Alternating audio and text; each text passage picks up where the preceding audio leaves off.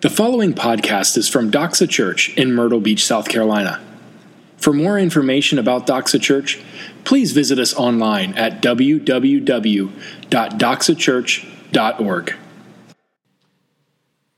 So it's nice to march through books of the Bible because you wind up occasionally in what I call theological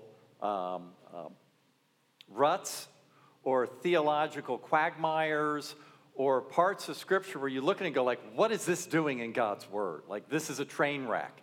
So this is one of those passages this morning that it's kind of a train wreck. And what it does for us, though, is paint a picture of a reality where we live in a broken, fallen, sinful world. So I want to open this morning, I want to share something very dear to me, near to my heart. It's something that over the course of time I've developed into an art. I would tell you that I have mastered this particular action. It's something that comes up just from the very depths of my being. It's something that I believe nobody has ever really mastered over me the way I have done it with myself. I picked up this skill at a very, very young age, and I've continued to work diligently on this skill. And as it applies to me, it covers every area of my life. It deals with my money, my work, my social life, every aspect of my being. And so I want to, that's what we're going to be talking about this morning. It's how I am equipped and how I can lie to myself in a manner which nobody else can even come near. And not only do I lie to myself, I believe the lies. So we're going to talk a lot about this, about the lies that we hear, the lies that we believe, and hopefully maybe how we can spot some of these lies. Now, if you lie to me, I can say, I can look at it and be like, you're lying. You know, if I look in the mirror and utter the same words, I can't tell that I'm lying. There's a quote here from Derek Lindy, he's the death bringer. The lies we tell other people are nothing compared to the lies we tell ourselves. Another quote, I'm not going to give you some Russian guy. He says, lying to ourselves is more deeply ingrained than lying to others. And I'm pretty good with that. So I want to share a couple of the areas where I lie to myself. Maybe see if you guys can draw some parallels. Because when I lie to myself, there's a motive for my lies. And it's a good motive. I want everything that will benefit me to be at my disposal. I want and want and want. And the problem is those wants get in the way of lots of and parallel some of these lies. See, if I want something and I don't have enough money, what I'm going to do is justify it. I'm going to tell you, like, I won't get this 70-inch TV ever again. Like, it's on sale. It's Black Friday, right? You say, I need it versus want it. You see, once you classify things differently, you can justify these things as something you need to give to yourself. I was thinking more importantly, because we're in church, about my sin, the way I lie to myself about my sin. And none of you have ever done this. First of all, if I want to lie about my sin, you know, one of the things I'll tell God is, look, I'm just a man. I got feet of clay, right? Right? That just gives me a pass to sin, doesn't it? How about this, when we sin? Well, this is only going to be a one-time event, right? I'll do better tomorrow.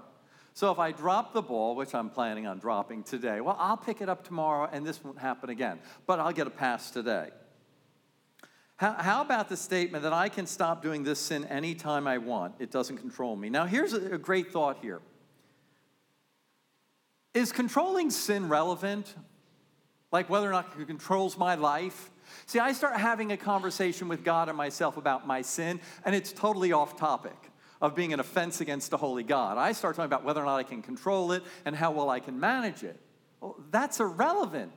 It's called treason. It's sin. It's an offense against a holy God. How about this excuse? Have you ever just said, I'm a sinner? You just kind of throw the towel in. Oh, I just dropped the ball. Like, oh, well, I'm a sinner. I'm a fallen human being. Have you ever used this line, well, nobody's perfect? That's madness, by the way. Because what it does is discount the power of a holy God to enter into my life and allow the very essence of Christ to indwell me and alter the foundation of who I am. And I give the excuse, well, I'm just kind of a sinner, and throw the towel in. Nobody's perfect, right?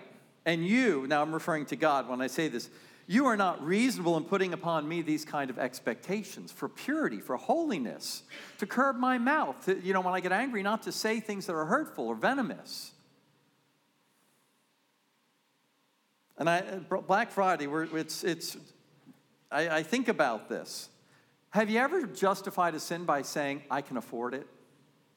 Whether it's financially, emotionally, or spiritually. Well, I can afford it. It's not like I've already tithed to church. Like, is affording a gluttonous indulgence because you can afford it giving you a pass to do the indulgence?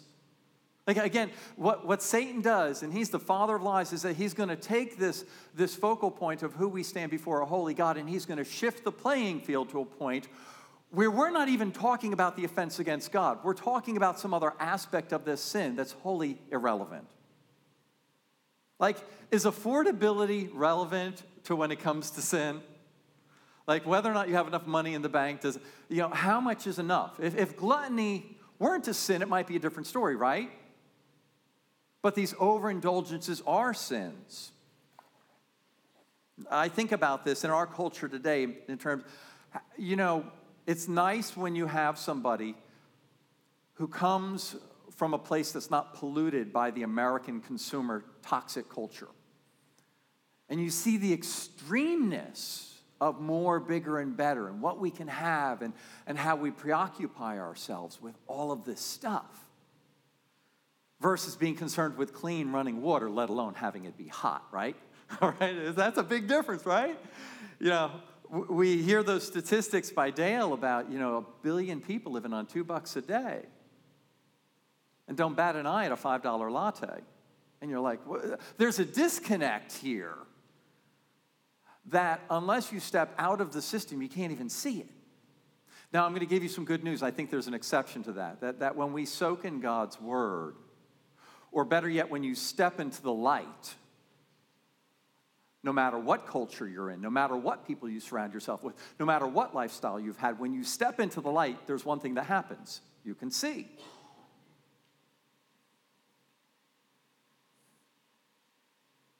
How about this lie?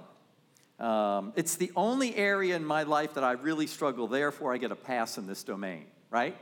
You're really good with all these other areas of your life. I have this one failing in this area, and you kind of just sweep it under the rug, and you get a pass, right?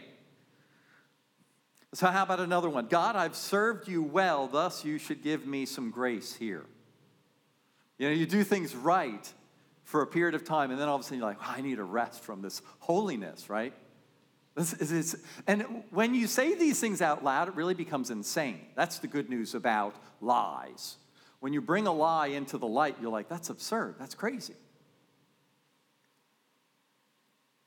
I was looking at quotes from Einstein, and one is misquoted, by the way. It says this: only two things are infinite, the universe and man's ability to deceive himself, and I'm not sure about the former. Meaning, the universe is probably not infinite, but the capacity for me to delude and lie to myself is. The actual quote is that only two things are infinite, the universe and man's stupidity, and I'm not sure about the former. I like that. So I'll get back to you guys. I'll give you a confession. I'm working on some new lies for myself. Because really, when you discover you've been lying to yourself in a certain area, you can't go back and live there anymore because you know it's a lie, right? So then you have to drum up other ways to find the lies. And you say, why, Jonathan, are you going to this great length to talk about all these lies? Because we see David in color lying to himself and those around him this morning. And we see Saul bring home the fruit of the mother lode of lies. It just comes home. And you go, wait a minute, this is in the Bible. And what's really fascinating is that David's classified as a man after God's own heart. He's the gold standard. He's the gold standard when you strip away the gross failures in his life. In a week or two with Samuel. But there's some horrific failures, yet God looks to the man's heart. And that's what I think really holds David up highly is because even at the end of the day when he dropped the ball, he wasn't a guy that at the end of the day would give you an excuse. He'd own it. And it tells you how uncommon that is. Another quote, I love this one with Einstein. When I examine myself and my methods of thought, I come to the conclusion that the gift of fantasy has more to do with my talent than for absorbing personal knowledge, meaning he likes to live somewhere else that has no correlation with reality. That's what he's saying. And when you think about us as believers, what's the reality? The things of God, the things that are unseen. Yet I fill myself with lies about the world in which I live so I can justify gratifying myself, my wants, my needs, my desires. So let me ask this question in opening. What lies are we telling ourselves this morning and believing? Now you're saying, well, if I knew they were lies, I wouldn't believe them, right? It's one of these questions that we want to look at that. What are the lies that we're telling ourselves and believing? And hopefully this morning, it'll kind of open up a little bit to kind of shake some pieces loose to say that's not the truth. Because as I continue to live my life, two things I'm aware. First of all, time goes real quick. But secondly, our actions matter. In the midst of that, our behavior has profound implications in the cause of Christ. So with that, we're in Samuel. I want to get you up to speed real quick. We're coming down the home stretch of the book of Samuel. We have seen Samuel, God's anointed prophet, come to become this great prophet of Israel, to install the first king, Saul. We see Saul rise to the occasion, but then slowly but surely fail to live up to his anointing, and things just go, really, this morning we see them go completely sideways. We have seen the favor of God depart from Saul and depravity set in, which has really been most pronounced in how his persecution of David, God's new chosen king for Israel, how Saul's persecution of David for a 10-year period has come into play, with no basis, by the way. We've learned of David's passion for the Lord. We've seen David stand against Goliath in triumph. We've witnessed David's almost fanatical, unending loyalty to King Saul in spite of Saul's unrelenting persecutions of David. We've also witnessed this unique bond of love between David and Jonathan, this truly special relationship. Jonathan was Saul's son, the intended heir of the throne over Israel, but Jonathan has acknowledged David's divine appointment as heir over this throne, over this nation. And in the home stretch, we've seen David have repeated occasions to kill King Saul. Yet David has said, not by my hand will I assume this throne. It will be God placing me there. And last week we saw this last incident where David enters Saul's camp, takes Saul's spear, which is actually stuck in the ground right next to where Saul is sleeping. Even as Abishai, David's assistant, tries to convince David, and this is great. Last week, David sees the lie and says it's crazy. David's assistant sees the spear in the ground next to Saul, where Saul is sleeping. David's like, I can't kill him. And Abishai says, don't worry, I'll kill him. It won't be by your hand, it will be by my hand. David's like, that's a lie. Because I would be granting you the authority to take his life. No, we will not take his life. And then we see David leave Saul's camp.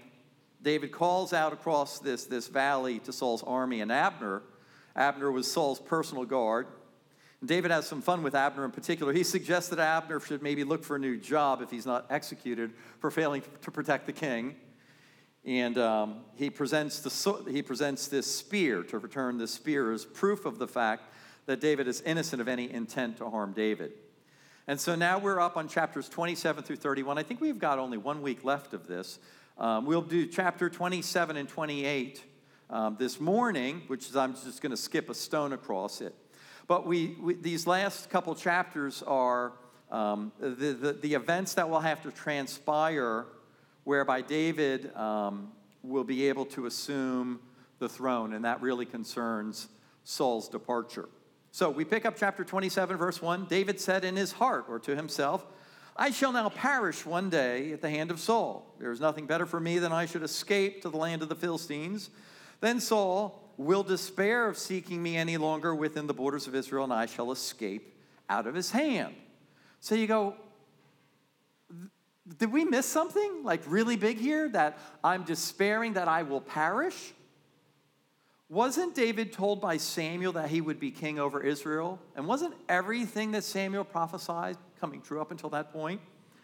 Had not Saul even confirmed that one day David would assume the throne and be king over Israel? Had not Jonathan, Saul's rightful heir to the throne, said, I'm not going to get the throne, you're going to get it? And had not we seen repeated events how God delivered David from Saul's pursuit to kill him? Yet David sits here and goes, well, I think I'm going to die. Do we see the lie that he starts telling himself here? And so you say, how did this happen? How does David all of a sudden, out of the blue, come up with this lie to say, I'm going to lie to myself?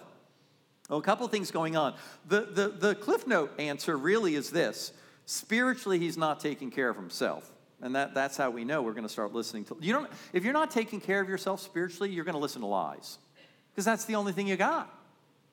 Okay? That's it. There's nothing else being served except lies. So there's no record at this point of David consulting God for guidance on whether he should go to this land. Now, there are numerous instances throughout the book of Samuel where David's like, should I stay in this city or should I go? And he'd consult a priest or he'd pray to God, and he'd get a clear answer. And at this point, it's really interesting because probably the only lawful high priest is a guy named Abiathar,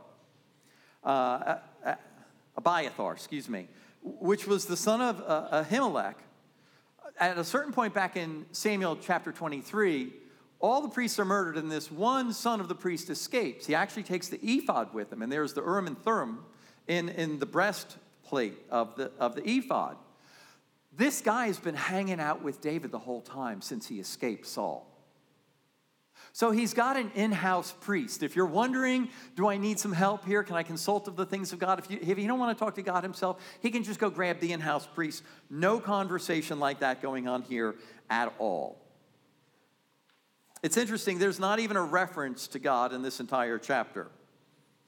So you start to see where he's wholly adrift. Verse 2 picks up. So David arose and went over, he and his 600 men who were with him, to Achish, the son of Maoch, the king of Gath. And David lived with Achish at Gath, and he and his men, and every man with his household. And David with his 2 wives, and I'm going to butcher this one, I think it's Ahinoam, but I'm not sure, of Jezreel, and Abigail of Carmel, Nabal's widow. So now here's a little more that they give us information. You got to say, why did they give us all this information about men in these families and the wives? So sometimes I lie for really good reasons. It's not just that I'm a liar. I lie for good reasons. And so we get some information here that I think that comes into play with his motivation. And hopefully the women in Doxa are going to support me this, at least if you have kids. So here's a question for the wives and mothers of Doxa. How many of you would prefer to live in a tent over a brick house? The ones that want to live in a tent, raise your hand, please. All right, note for the record, those listening on audio later, no woman has raised her hand here. All right, no tents. We don't like tents. They let the bugs in. He's been on the run. And he only have one wife. He's got 2 wives. Imagine that. Now, if we could marry multiple women today, that's a really bad idea. That's just bad. And it's interesting because sadly in the future, it's going to turn into a train wreck, this thing with women and David. And it shouldn't be a surprise for us men, by the way, that it turns into a train wreck. But so now you're out running around, somebody's chasing you, and you say, I can live in an enemy territory under a foreign king in a godless environment, but I can have a brick house. Or I can live in a tent and honor God. Now, unless your wife is the spiritual giant in the household, where are you going to wind up? And I don't mean that in such a derogatory manner, but you got a real choice here. And from a practical standpoint, where do you wind up? You wind up in the brick home. And you don't want to talk to God about that, because if he says go live in the tent, your wife's not going to be happy, right? So why would you even consult God for that matter? Hence, we have David moving into this situation. And and I don't mean that in a negative manner with your wife, by the way, at all. 1 Corinthians chapter 7 says that if you can't marry, that's a good thing. Because if you do marry, you have responsibilities of the spouse that really take precedence and priority. But it doesn't mean you need to move in with the Philistines. So, having said that, David to lie to himself and to disregard seeking the Lord. So what motivated David's lies? What drove him? What fueled the lies? And let me tell you what the answer is. It's fear. He says fear of losing his life. That was real easy. David says, I'll lose my life. And so let me ask you a question. How different are we from David when it comes to fear? I love this. Of all the liars in the world, sometimes the worst are our fears. So we have a fear that comes up from within ourselves. And we're thinking one of two things. I'm not going to get what I want, or I'm going to lose what I have. Let me say that again. Fear comes two things. I'm going to lose what I got. You're going to take it from me, by the way. It's not just going to go away, right? Somebody has to take it. Or I'm not going to get what I want. And David's fear here is crystal clear. He's going to lose his life. Or his wife's going to be unhappy. He's not going to have a happy wife. That's probably even more important, right? For us men, right? All right, good, thank you. That's a weak amen, man. Women going to have some problems. There's another fear that comes into play here too. The fear of letting others down or not being liked. And if you really own that, you know, how many, don't give me hands, but how many of us men have ever sat down and wrote out what we're really fearful about? Got quiet before the Lord and said, I am fearful of, ... Put it in black and white. Fear feeling economically, not being liked, failing professionally, failing not being valued or respected, failure of just not being able to stand up among those people I stand with. There's a term for not being liked. It's called people-pleasing. And boy, I see people will mortgage their soul 3 times over. They'll get a 100-year mortgage on their soul to make other people happy. Because if you're happy, gosh, everything's got to be all right then, right? Right? No. The problem is, with all of these lies, behind all of these lies is that if I get what I want, I'll be happy. That's the biggest lie. Look at Black Friday. If you get it, you'll be happy. Has anyone ever received anything in here where they said, now I'm happy, no more work? Just smooth sailing for the rest of the life. I got the home on the mountain, or I got the good job, I got the beautiful wife, I got the nice new car, I got all the bells and whistles on all my appliances in the house. Everything is hooked up to Wi-Fi. I can flip the switch and my whole house works. You be happy then? No. And the problem here behind that, one more step behind that is this. The big lie, and it started in the garden, is God can't be trusted. I mean, he really doesn't have my best interest at stake. Clearly, my best interests involve lots of materialistic things and gratifying my flesh and keeping me happy, right? And healthy and strong and prosperous till the day I turn 102 and then just drop dead of a stroke. And preferably on a missions trip, right? Or a martyr 2 weeks after getting a fatal diagnosis, right? But at 98 years of age, that's how we want to go. The lie is that God can't be trusted. What did Satan say? Did God really say? Did God really say? Can you take him at his word? And here's the problem, and this is the big problem with us today. We don't even know we're lying. Oblivious. You don't even know you're lying until you wake up at the Philistines' countryside inn. Hey, this don't look like the promised land. This doesn't look like what God had intended for me. Why am I subject to a foreign king who doesn't worship the Lord that I worship? And you start asking yourself these questions when you can't sleep at night. Where do you go then? Where do you go? So how do we avoid falling into this trap? Just a couple quick things. There's a lot of ground to cover. Be accountable to somebody. Have somebody in your life that can speak truth into you. Somebody that you will listen to. You see, if there are people around you who speak truth and you're not going to respect or listen to them, it's pointless. Find somebody whose opinion you value. And if you don't have that, good luck. I mean, I look at my life today and the things that I got right, and I always say this, I'm like if there's something that's working in my life, I am like the turtle on the fence post. There's only one conclusion you can draw. Somebody put it there. And that somebody is a godly community and the favor of God resting upon me, those areas of my life are working. It's because I have had people in my life who have lifted me up, who've encouraged me, who've pushed me, who've challenged me, who've believed in me, and most importantly, who would give me the truth when I'm telling myself lies. Be accountable. Spend time in the Word. You know, it's amazing to me that when I sit down and I get quiet, and you got to get quiet alone with God, it's like stepping from a dark room into a room full of light. And one thing immediately happens. You can see. That's the good news, that the solutions to our difficulties are simple. that you go from darkness to light. It's that simple. And you can say, I've lived in darkness my whole life. I don't care. You step into light today with me. And if you get into trouble, it's in the shallow end. You stand up, you'll be fine. You won't drown. It's only about ankle deep, thank God. The deep things of God. I tell myself, I couldn't fathom that. Who would I become if I really listened to God and did what he wanted? Spend time in the Word.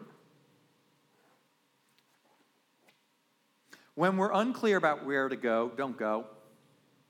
When we're unclear about where to go, don't go. And if you have to go, just then spend a little time in prayer, talk to somebody, weigh out the pros and cons, and know that God allows U-turns. But I have found most of the time in my life, I don't have to go.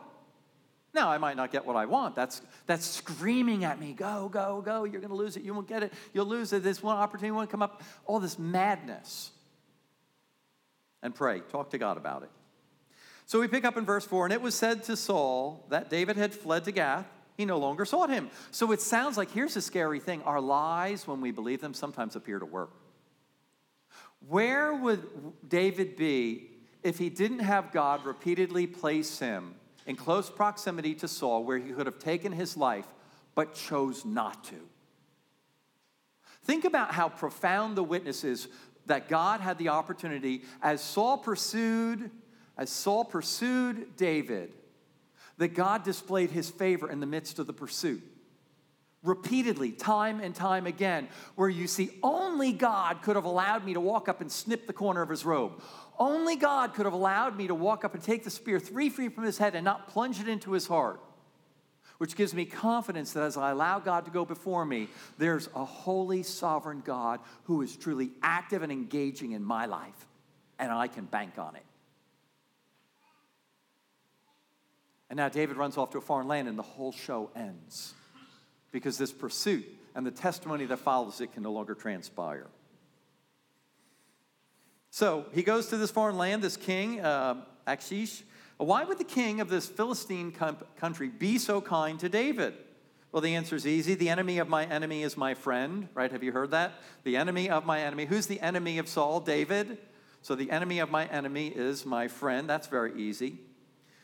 And everybody knew Saul wanted David dead. Further, David was a great warrior, and the king knew that if I can snag this guy and get him to fight for me, 2 things will happen. First of all, I'll win because he's a great fighter, but see good because he will be loyal to his dying day.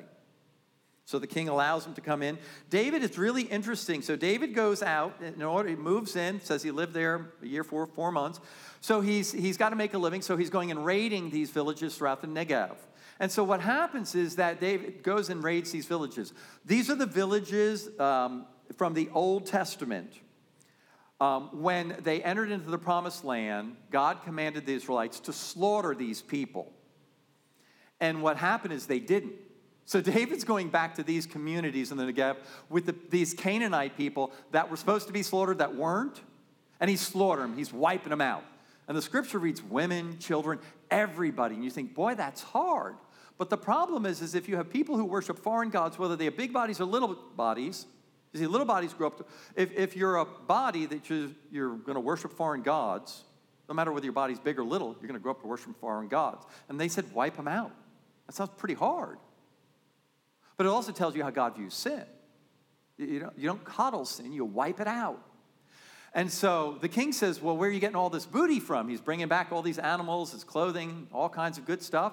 And he says, I'm raiding the villages of the Negev. And he lies to the king by inferring that he's raiding the Hebrew or the Jewish villages. And so here's the problem. Have you ever heard this? A half-truth is a whole lie. See, if you're having a conversation with somebody and you say, technically, I didn't lie. Technically. Have you ever done that? Technically? No. If you got to use the words technically to explain your excuse, it's a lie. Just stop it. It's over. It's a lie.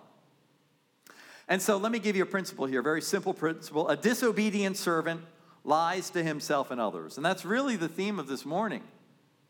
A disobedient servant lies to himself and others. And the problem with truth and principles is that you can't get around it. So you're either going to obey God or you're going to disobey God. And if you're going to obey God, you'll live according to the truth and be in the light and everything will be fine. But if you're going to live in darkness, you don't have a choice. You can't even see the truth. You can't even find the truth. Your default is to lie. A disobedient servant lies to himself and others. So I ask you this morning, where have you been lying to yourself or others lately? Where have you been lying to yourself or others lately? Are you lying to yourself about a relationship in your life that you're saying it's okay? We're okay. And you know you're not. Are you lying to yourself about how you're living? That you know you're not living in accordance with how God wants you to live. How you spend your money. What you're doing for a living. You know, I got to provide for my family. Or worse, maybe how you're behaving at work. So most men know, I got to provide. If I tell the truth about this product, nobody would buy it. Well, maybe it's time to stop selling it, right? I lie to myself most often in relationships. About my relationship with my spouse, about my relationship with my kids, about my relationship with God. It's all right. How are you doing, brother? Good. Well, then tell your face. Because he looks at you and says, you're lying. The relationships are where the rubber hits the road in our walk with the Lord. If you got a problem with your brother, you bring a gift to the altar, what does he say? Go fix it.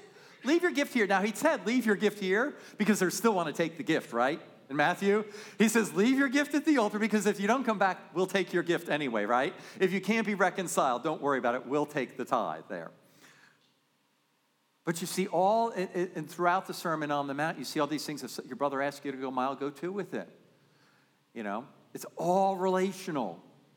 It's all relational, not mostly, not partially. The other stuff's like putting Legos together. It's easy. But the relationships.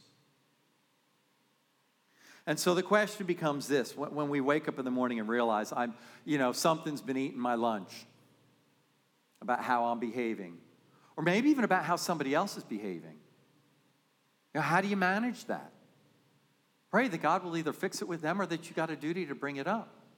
If you have a brother in front of you that's sinning and living according to a way of living that you know is clearly wrong, and you stand there and say, well, we have a right to live our own life. That's a lie. We are our brother's keeper. It's a lie. It isn't the member of Christ, it's the body of Christ, meaning that the functionality of the body, the whole church, functions, it's contingent upon you acting in conformity with how God's calling you and me doing the same thing at the same time that allows the body to work. And if I'm the leg and I'm broken and you're the arm and you got to get somewhere to pick something up, I can't bring you to where you got to pick it up. I got to point out your leg is broken. Now, you're going to say, no, it's not really broken. I just sprained it badly. And then I'm going to ask you to look at it. It's going to be swollen 3 times bigger than the other leg. And you might say, oh, maybe there is something wrong here. But the madness there. So let me throw a couple things out very quickly. Confess it. Would you just own it? Own it. Just own it. Write it down. I've dropped the ball. And confession obviously does a couple things, 4 things. Confession isn't by yourself, by the way. Confession's to another brother. You bring it up, sit down with somebody you trust, somebody who knows to keep his mouth shut or her mouth shut. That's important, by the way, because we don't want to build gossip. And walk it out. Walk it out. And then clean it up if you've got something to do with it. Now, we've got to move on quickly, and we're going to close out with some other things we can do. So Saul seeks an answer. My outline, by the way, was this. I didn't even give it to you in the beginning. I was going, it's hard when you don't teach consistently and regularly.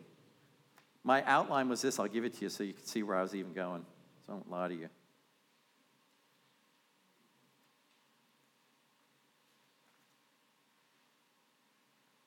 The good news is I've covered a lot of ground. The breakdown was this. David seeks a refuge. That was chapter 27 and a couple verses into 28. David seeks a refuge. And 2 is Saul seeks an answer. So there's David seeking a refuge, but it's not really a refuge, is it?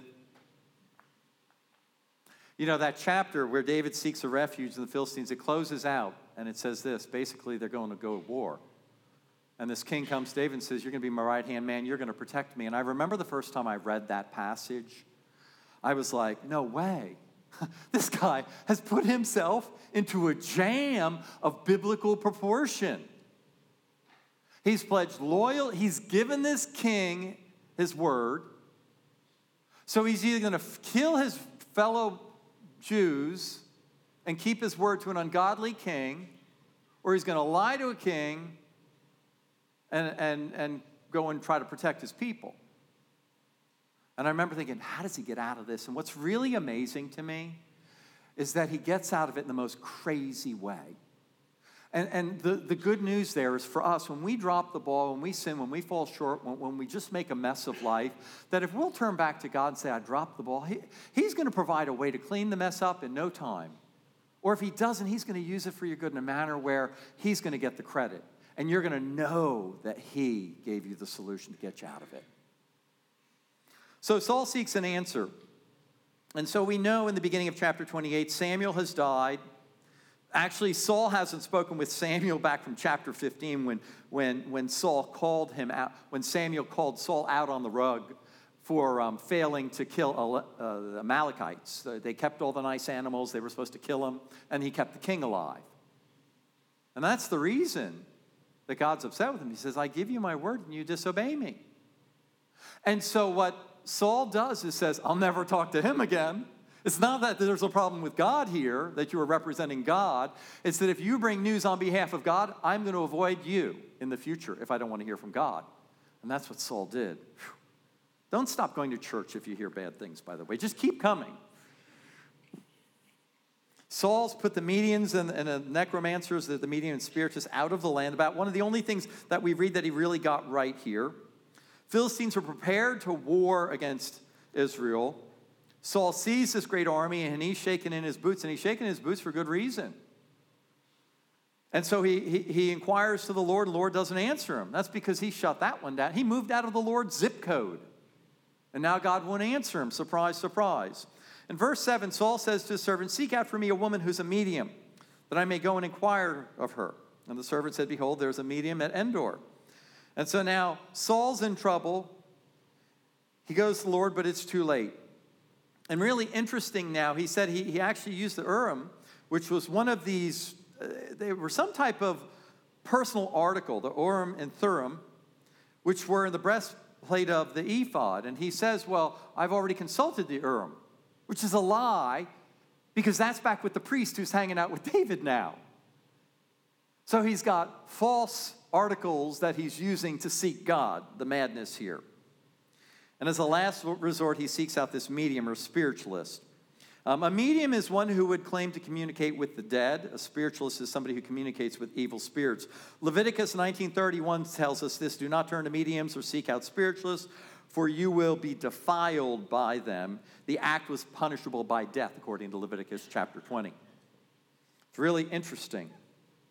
So from a theological standpoint, I don't have time to go into this. This is really, really bad stuff. And our culture has so widely embraced spiritualists and mediums, it's sickening.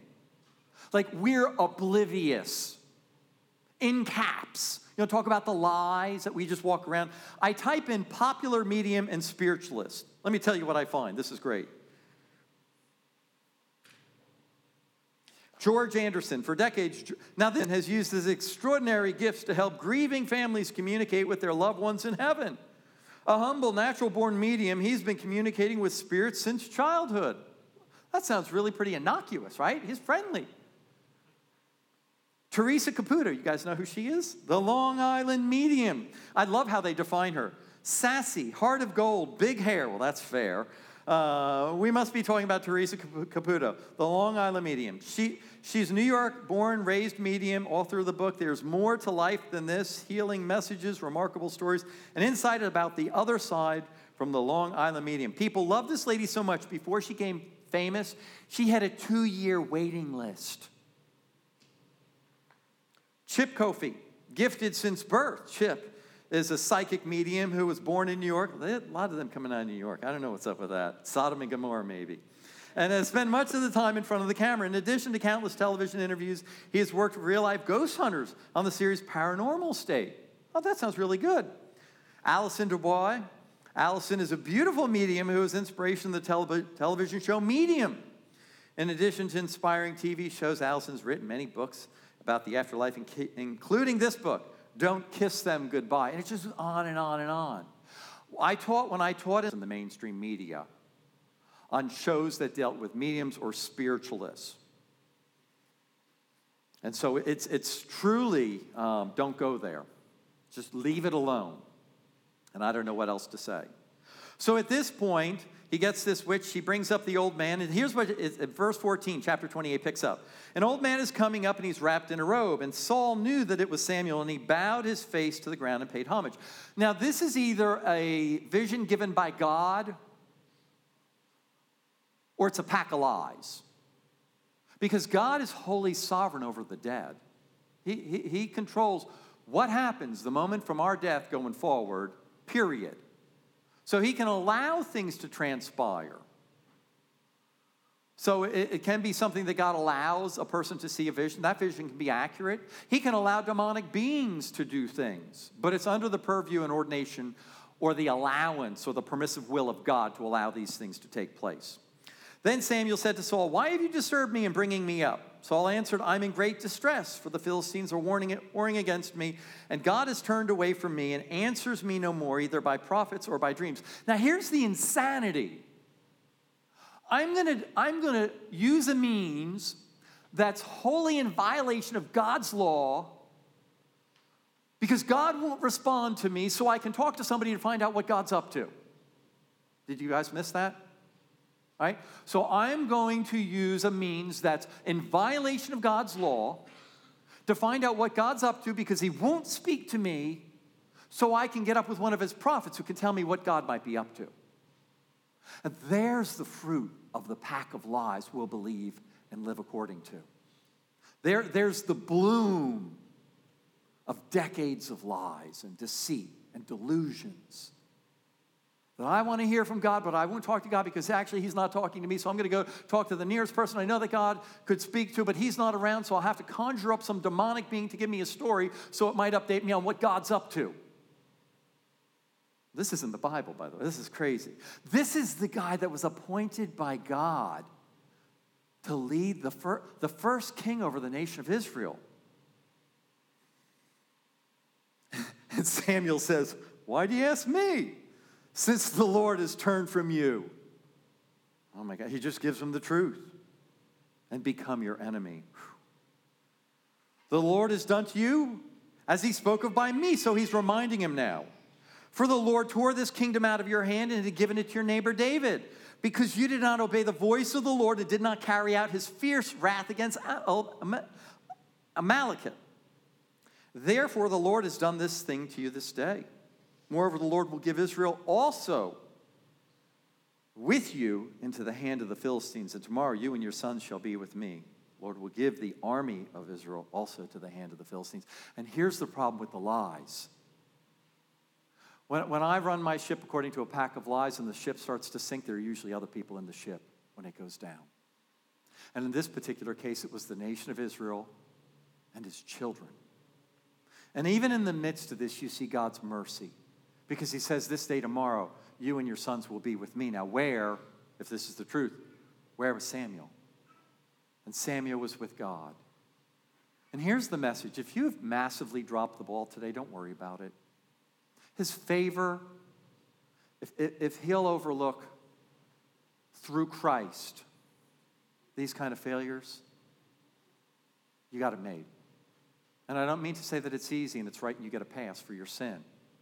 But we serve a God who is so merciful that in Christ Jesus, that the most catastrophic failure I can commit before a holy God is wiped clean. It doesn't exist. And that's why as a Christian we proclaim Christ crucified and nothing less and nothing more. Because when I stand before a holy God, the punishment for my sin has been poured out on his Son. And I hate the words, but it's true. I go scot-free. But at what a profound price. The agony of Calvary is the barometer of God's hatred for sin. And when you see a holy, perfect man ridiculed, tortured, and murdered unjustly, then you start to see the price he paid for my sin.